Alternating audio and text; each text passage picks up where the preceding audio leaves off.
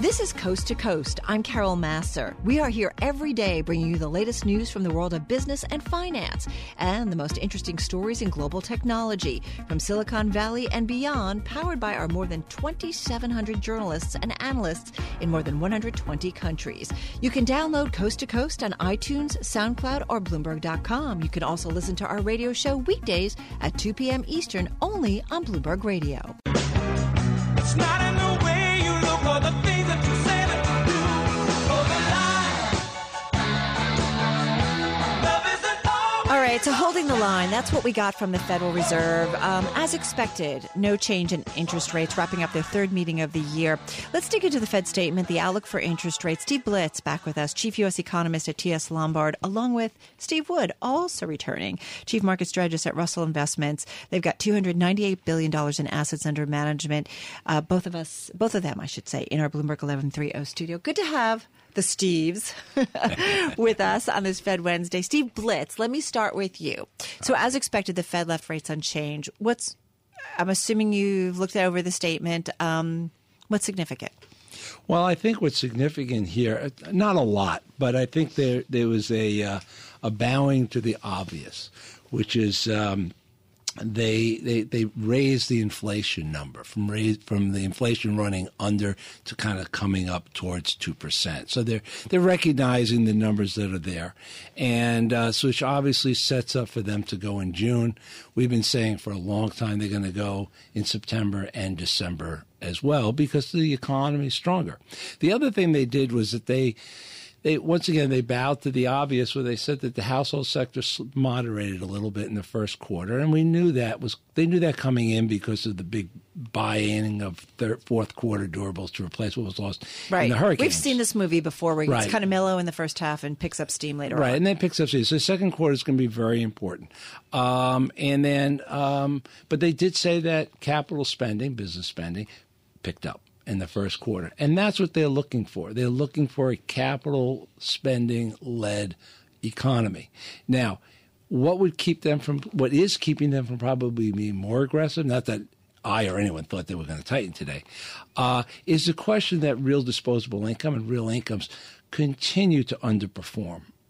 And if you get too far out in front, you notice they've said language, you're not going to, if it gets to 2.25, it's not the end of the world.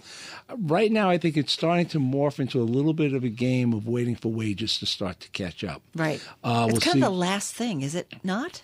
Or is it? It changes from cycle to cycle. There's no such thing as a quote-unquote normal cycle. But the wage growth has been particularly slow because of where the labor growth has been in low-wage jobs for the most part.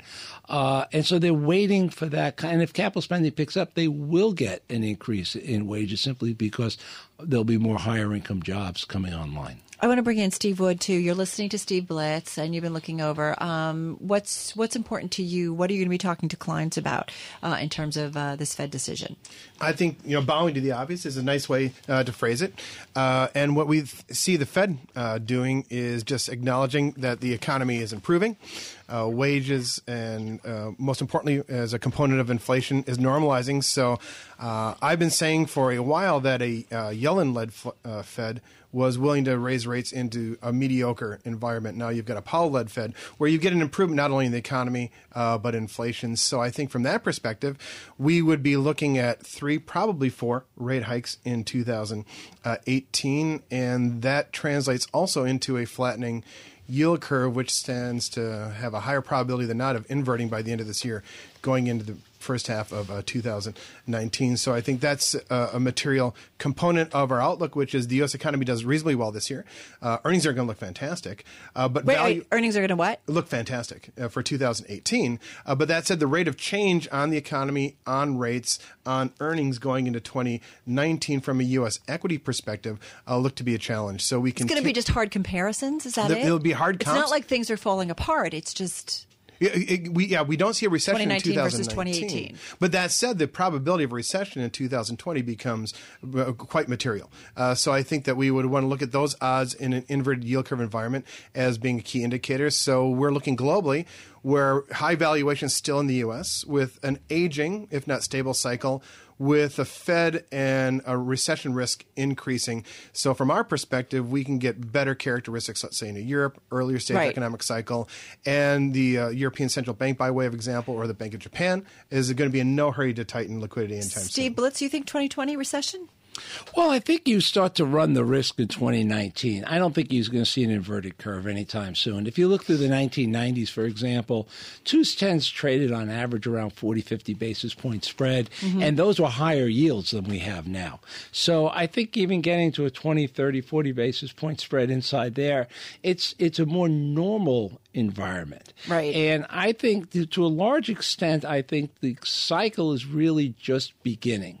In the cycle of the economy. I know we've been growing since the middle of 2000. The growth cycle is just beginning? I think we've been marking time here for a long time for a lot of reasons. But the real up cycle in terms of capital spending, the expansion of jobs, good jobs, and not only in construction but also in various types of capital industries that have been lagging. One of the many reasons why income has been dragging picks up this year.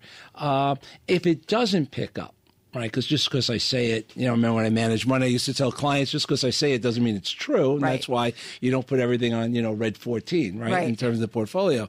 So what you do is, but if you don't get that capital boost, then you begin to get risk for real slowdown at the end of this year into early next year, because the Fed will be slow to recognize it. Got about 40 seconds. Okay, so if we can pull back a little bit, if one abandons a U.S.-centric perspective, home country bias is a real issue for many portfolios, if not most portfolios. So the asymmetry of the risks, which is beginning to skew to the downside in the U.S., is not necessarily that globally. So if you look at emerging markets, Europe, Japan, where you get valuations more closely aligned with rates and the economic cycle and with the earnings cycle, I think for an investor over the next 3 to 5 year period, the balance of risks in a global portfolio look better abroad, and that allows an investor in a global multi-asset strategy to manage some of these U.S.-centric risks. All right, gentlemen, I got to run. Steve Blitz, Chief U.S. Economist at TS Lombard, and Steve Wood, Chief Market Strategist over at Russell Investments, both of them in our Bloomberg 1130 studio on this Fed Wednesday. What doesn't kill you makes you stronger. Stand a little taller. Yes, indeed. What doesn't kill you makes you stronger. That seems to be the case for Apple. Just a few weeks ago, everybody was worried about this quarter, but lo and behold, stock up near its highs of the days, up about 5% following its latest quarterly release. Let's bring in our own Mark Gurman. He knows this company well. Bloomberg technology reporter here at Bloomberg News. He joins us from our 960 studio in San Francisco. Everybody was freaking out, Mark, a few weeks ago, checking out reports from suppliers or concerns, and Apple did it. This was an impressive quarter. Yeah, absolutely. What we can't forget is that analyst estimates on iPhone unit sales and revenues were shifting on a very frequent basis, almost going up and down like a roller coaster for the past few weeks or so. They finally leveled out about the morning or the day before the earnings release, and then the iPhone unit numbers were pretty much on target with what we were expecting. But I mean, still these Apple. All right, so listen, you've had roughly 24 hours to go over it. Remind us of the highlights of the quarter and what really stood out for you.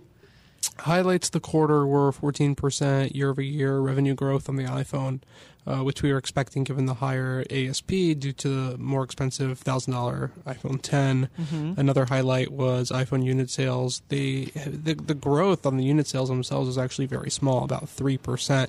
So it's very evident more than ever that iPhone growth is completely stagnant and is not shifting at a high rate, what we call a super cycle, as it used to be. So they're going to need another product line in order to replicate that growth that the iPhone had and the Mac and the iPad before that. Is that just a case of, technology? There's not a lot of more bells and whistles. I mean, I'll be honest with you. My husband bought the iPhone 10, and I'm like, okay, this is cool, and there's a few, the screen and whatever, but I'm not blown away by it. I mean, was it just not enough of a tech upgrade?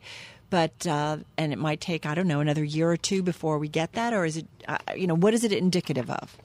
I mean, I like the tech upgrades there, the Face ID and how that all plays out, but I can see the other side of the equation, like your perspective on it as well, Carol. But I think the price was really something that held back the phone. They could have sold many more of the iPhone 10 itself if it was priced quite a bit lower. And they know that. They're working on a cheaper model, right? A feature phone, or a phone with many of the features of the iPhone 10 at about a $700 price point. So that is something coming down the road, and there's a reason for it. How about revenue from services surging 31% to a record $9.2 billion in the quarter? So this is what? Apple Music, iCloud Storage, Apple Pay. This was good. Yeah, it was very impressive clearing the $9 billion. And what we saw there was notable growth on a quarter-over-quarter basis. Now, the thing with Apple, their sales are very seasonal. What I mean by that is every season typically has strong year-over-year growth, but what we normally don't see, and it's like this for all companies and all industries, is strong quarter-over-quarter growth. And so when you have a product line that has strong quarter-over-quarter growth, especially from the holiday quarter, the Q1 to the Q2, any growth in that time frame is extraordinarily significant, and it's indicative of success for that segment.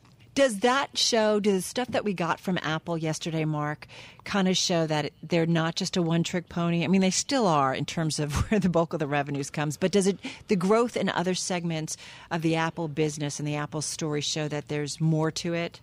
Here's the problem, Carol. The services business is extraordinarily successful, and we're going to see rapid growth continue there for the next little while. But the problem is that the services business is almost exclusively glued to the iPhone business. If their iPhone market share dips, if sales don't only slow but decline, their user base, their install base declines, then you have a problem because the services, aside from Apple Music on Android, are exclusive to Apple's iPhone hardware for the most part. It all ramps off of that, right? That's right. They're all connected to each other. So in reality, it's not a one-trick pony, but it's the multiple ponies require the other ponies to keep going. And so what they're going to need to do is come out with new types of hardware, whether that's upgraded versions of what they have today, maybe an Apple Watch that's not as tied to the iPhone, something that you can wear on your wrist and not bring the phone, basically replace the iPhone. If it's a self-driving car operating system and hardware for existing vehicles, they can latch services on there. So it's just about giving as many endpoints for users to access their services. That's the way they can grow their hardware business simultaneously with their service business, which gives them long-term opportunity for strong success. Any of that likely and anytime soon? Oh, it's all likely. I mean, it's going to happen. I wouldn't say it if I didn't think it was going to happen. We're going to see something eventually in the autonomous self-driving space, whether that's robots or cars. They think they could play there. They have a large team working on autonomous technologies. We're going to see bigger versions and cheaper versions of the iPhone. We're going to eventually see an Apple Watch that doesn't require any connectivity to a phone. We're going to see other types of wearable devices. We're going to see augmented reality, virtual reality, mixed reality headsets. So there is a strong pipeline of different hardware that they can push these services to over time. Hey, Mark, one last question. Just got about 20 seconds here. The Chinese market, though, that looked promising for Apple this latest go-round? Yeah, what we saw here was strong growth in the China market, likely due to the Chinese consumers' appeal to the iPhone 10. The flashier phone, the higher price point. They've done some products in the past to appeal to the Chinese consumer, and this is yet another one. All right. Good stuff as always. Mark Gurman, thank you so much. Mark Gurman, he's our Bloomberg News technology reporter joining us from our Bloomberg 960 studio in San Francisco. Check him out at Bloomberg.com and Bloomberg Tech for all things Apple and technology.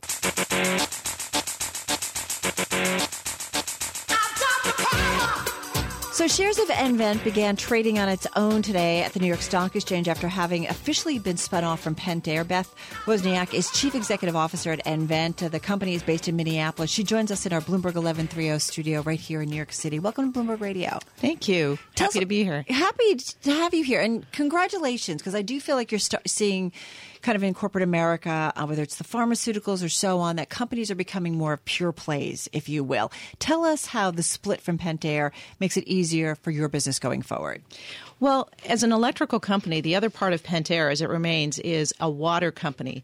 So really, we had no common customers. And as we think about capital allocation, as we think about resources and our strategy around connecting and protecting, it's well positioned and unique from the water side. So I think being a separate company allows us really to control our own destiny, right, and invest where it makes sense for our customers. Well, talk to us about investing too. It was interesting. We just did a discussion talking about the latest Fed meeting, Fed keeping interest rates unchanged as expected. More importantly, one of our guests was talking about what he's seeing is companies spending on capital expenditures, that they're feeling confident enough to do that, and that that's going to be enough to maybe give a little bit more oomph, if you will, to economic growth and so on. What are you guys seeing, and how do you feel? Yeah, we see it because what we do is we provide electrical solutions and products to connect and protect. And so some of that growth that we're seeing is driven by industrial CapEx spend. So whether it's in our enclosures business, whether it's just data centers, we do a lot around data centers and cooling, or even as we start to see energy markets rebound and investment in MRO type of businesses. What's MRO? That's maintenance, repair, and overhaul. Thank you. We see that CapEx spend is driving some growth right now. You're seeing more of it than you were perhaps a year ago? We are, absolutely. And our customers have even said they're investing more in capital spend right now. Beth, what are the industries that you guys play in? You touched upon some of it, energy and so on, but tell me about kind of your typical customers. So for us, the largest industry that we play in is industrial. So if you think about it, there's a lot of electrical products in the industrial segment, followed by commercial. So in a building with fastening solutions, we would be in the wall, in the ceiling, and the floor. We do everything from de-icing to having fire-rated wiring to underfloor heating systems, right, and fastening solutions in the wall. And then we also play in the energy market, and we also play in infrastructure. And infrastructure is a lot of things like data centers, rail, those types of spaces. Right, but you play into things that you'll see more investment, you'll see more growth if the economy is doing well. And it sounds like from what you're seeing that people are pretty upbeat about the outlook. They are, yeah. I think there's two things. As well as us seeing more spend and investment, right, it's just the fact that everything's getting more electrified. So, whether it's everyone has cell phones, but it's even transportation systems are getting electrified. You think of electric vehicles, charging stations.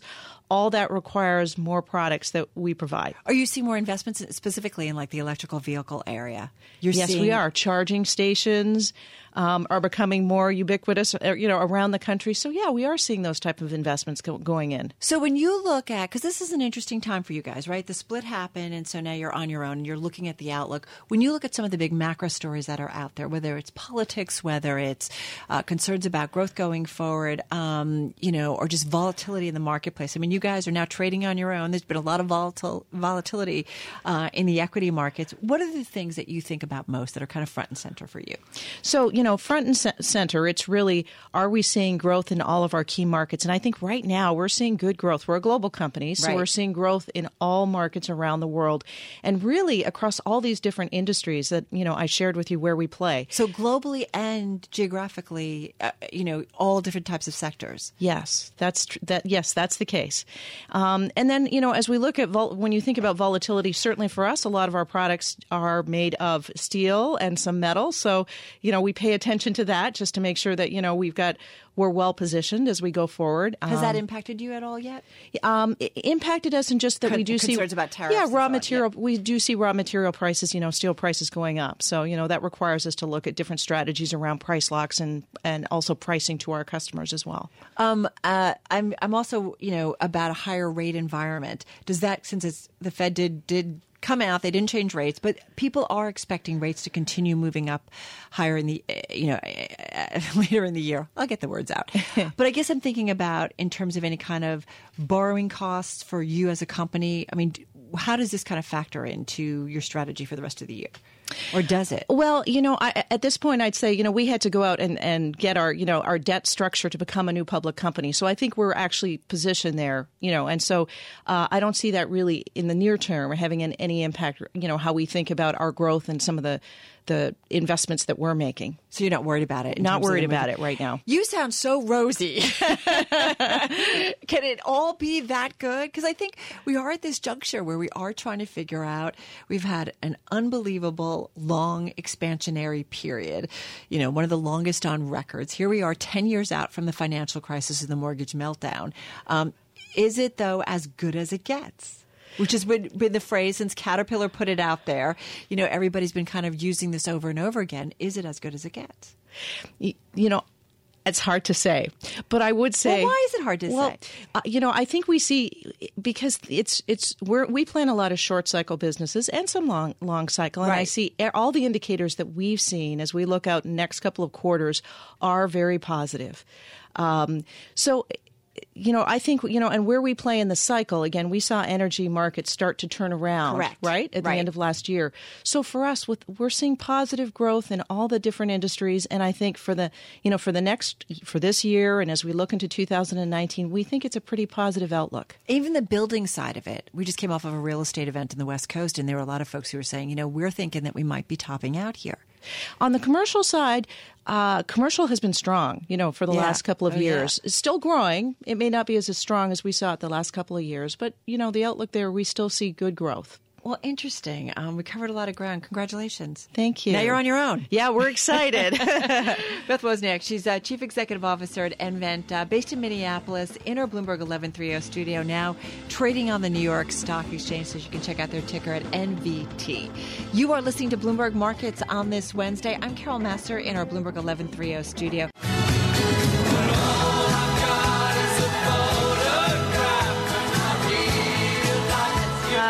Just like that, Snap. Shares of Snap losing more than 20% today to a record low after an earnings flop. Here with what happened, what might be next, Jitendra Waral, Global Internet and Consumer Electronics Analyst at Bloomberg Intelligence, our in-house group of researchers, along with our Alex Barinka, Deals Reporter for U.S. IPOs, Tech M&A at Bloomberg News, both in our Bloomberg 960 studio in San Francisco. So, okay, right now Snap shares are down 21.7%. Alex, let me start with you. Is it really all about the app redesign?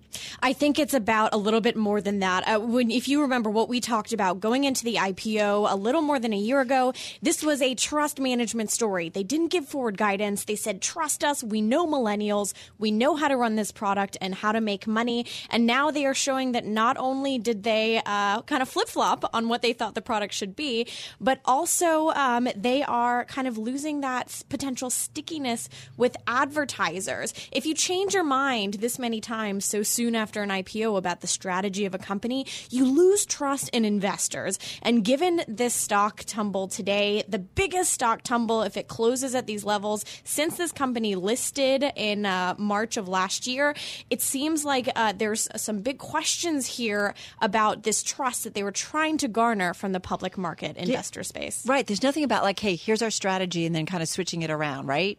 It just exactly. It freaks everybody out. And that's what Twitter did. When this company listed, we said, is this Facebook, aside from Facebook's current issues, is this early Facebook or is this early Twitter? The flip-flopping we saw at Twitter is reminiscent of what we're seeing right now with Snap, and investors are not happy. All right. So, Jitendra, you've been looking over their results. We've had, almost a full day to do so. What's your takeaway here? Like Alex said, the deeper issue here is the trust management. Out of the 5 quarters, they've missed 4. 4Q was good, gave some optimism to investors that maybe they're ready to turn ship around. But with the redesign issues and all those things, and you saw the results, and we have to take the context of the market over here a little bit, because if you look at results from Twitter, Google, Facebook, the mobile ad demand is very, very strong. And with that background, if you are not able to meet these expectations, then, investors lose faith. All right. So, okay, what does Snap now have to do from here, Alex? What is it that investors now want to see? So the 2 numbers that I were looking at from the results last night, I think, are the 2 numbers that folks will be looking at going forward. That's daily active users, specifically growth in that area, and average revenue per user. You saw yesterday, first quarter daily active users of 191 million missed the 194 million average estimate from analysts. And average revenue per user, what folks in the industry like to call ARPU, was $1.21. Quarter over quarter, that compared to $1.53. So that's off there too.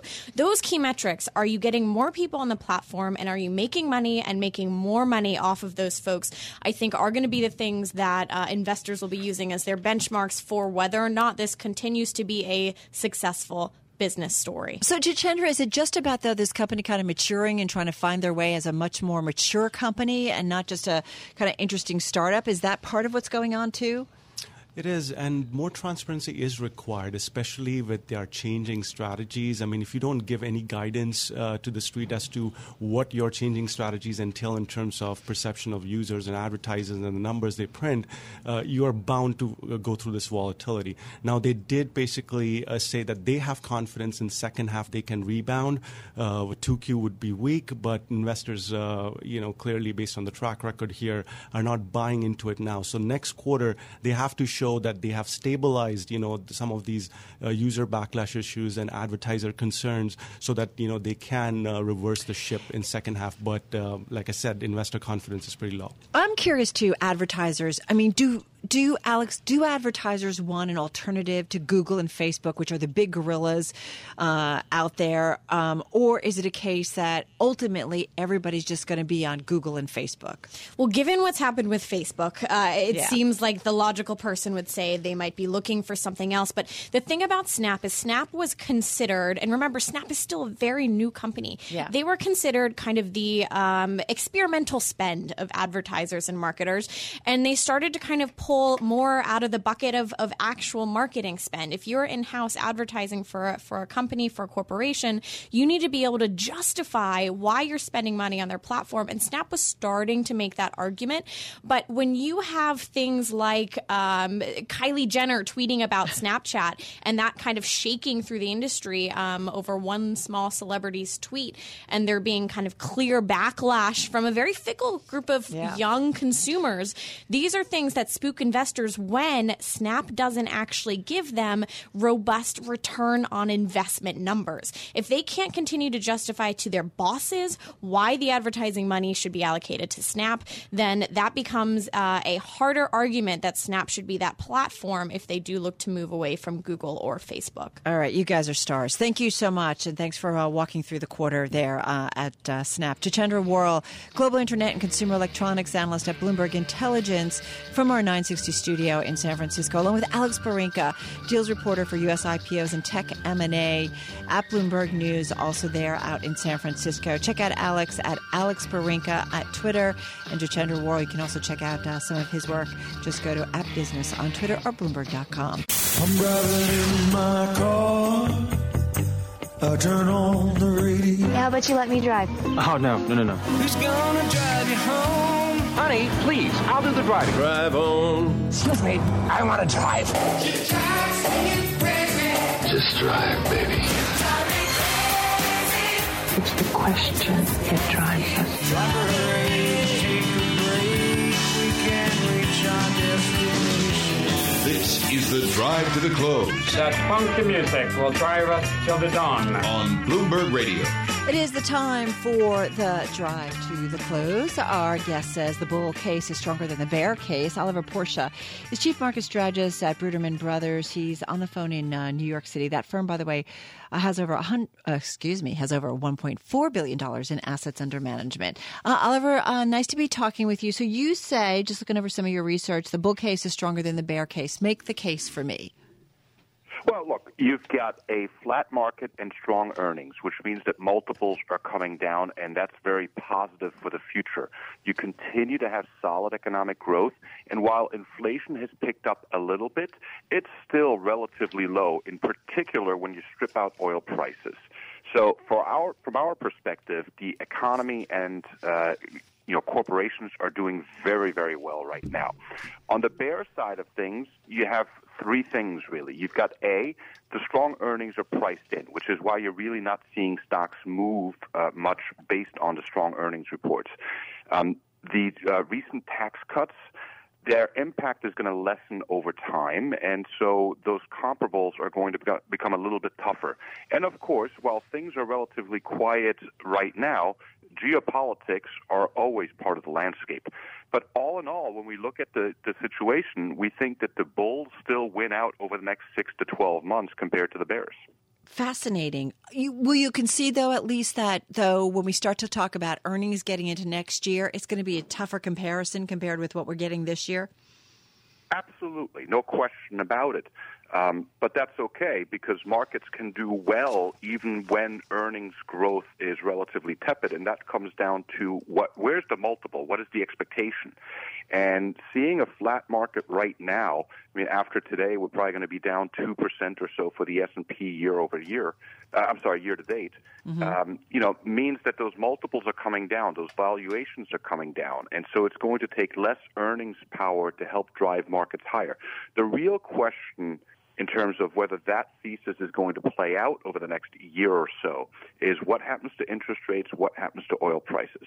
If oil prices continue to climb and get towards the $100 mark, you're going to have real issues.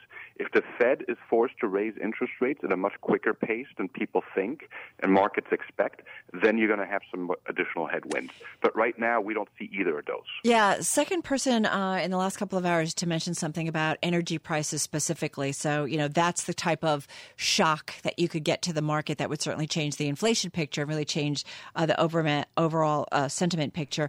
Hey, having said that, there are some names that you like. Home Depot is among them. We're going to hear from them in terms of earnings in just about a week or a week and a half here. Home Depot, you like their valuation?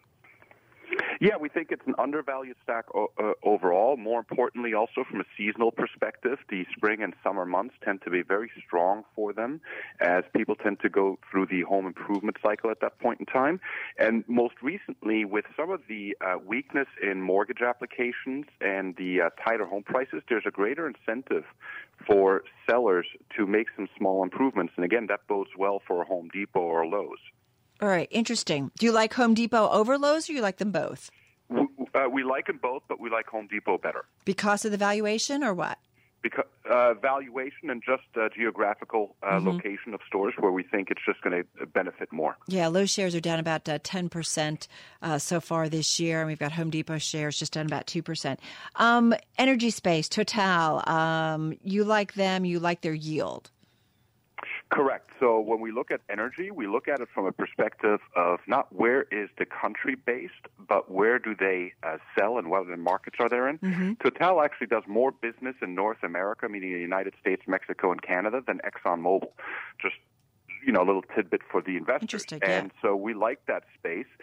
Energy prices are strong right now. Total has a 4.8 or so % yield, a pretty good outlook, strong outlook overall. So, compared to some of its U.S. counterparts, and we do own ExxonMobil and Chevron as well, we think Total is a better investment right now. Yeah, 4.9% dividend yield right now, and the stock's up about 12%. Obviously, probably mirroring some, to some extent, we see that energy space, really slowly over the last year coming back to life, and certainly picking up some momentum as it tracks what's going on in oil prices. GlaxoSmithKline, you like as well, in a major drug company. What's your thinking here? So this is a little bit more of a defensive play. Okay. Pharmaceuticals, large cap pharmaceuticals tend to do well in less growthy cycles. We're heading into the summer months. We're not believers in sell in May and walk away, but we are very much believers in rotating into higher yielding stocks at that time to have a little bit of a buffer. GSK has a 5.4% yield, which is obviously very attractive. It's well positioned. Large cap pharma has underperformed somewhat, and we think it's going to do well over the next year. And so just in general, our theme right now is continue to be overweight U.S. large cap equities, but rotate within that space into more conservative, higher yielding stocks. All right. Last name, Verizon. You like their yield as well. But we're watching, things go on in the telecom space, specifically with T-Mobile and Verizon. Yeah, so that's a new development, and this time they pulled it off, or at least it looks like they have. Yeah. They've been talking about merging and acquiring each other for years. Look, Verizon and the telecom sector as a whole has gotten beat up pretty good year to date. It's one of the worst performers. So in terms of investors who are sitting in cash, they're looking for some decent yield and looking for equity exposure. This is a good way to do it. All right, fun to talk names with you. Hey, thank you so much. Oliver Pursche, he is Chief Market Strategist at Bruderman Brothers on the phone in New York. They've got over $1.4 billion in assets under management.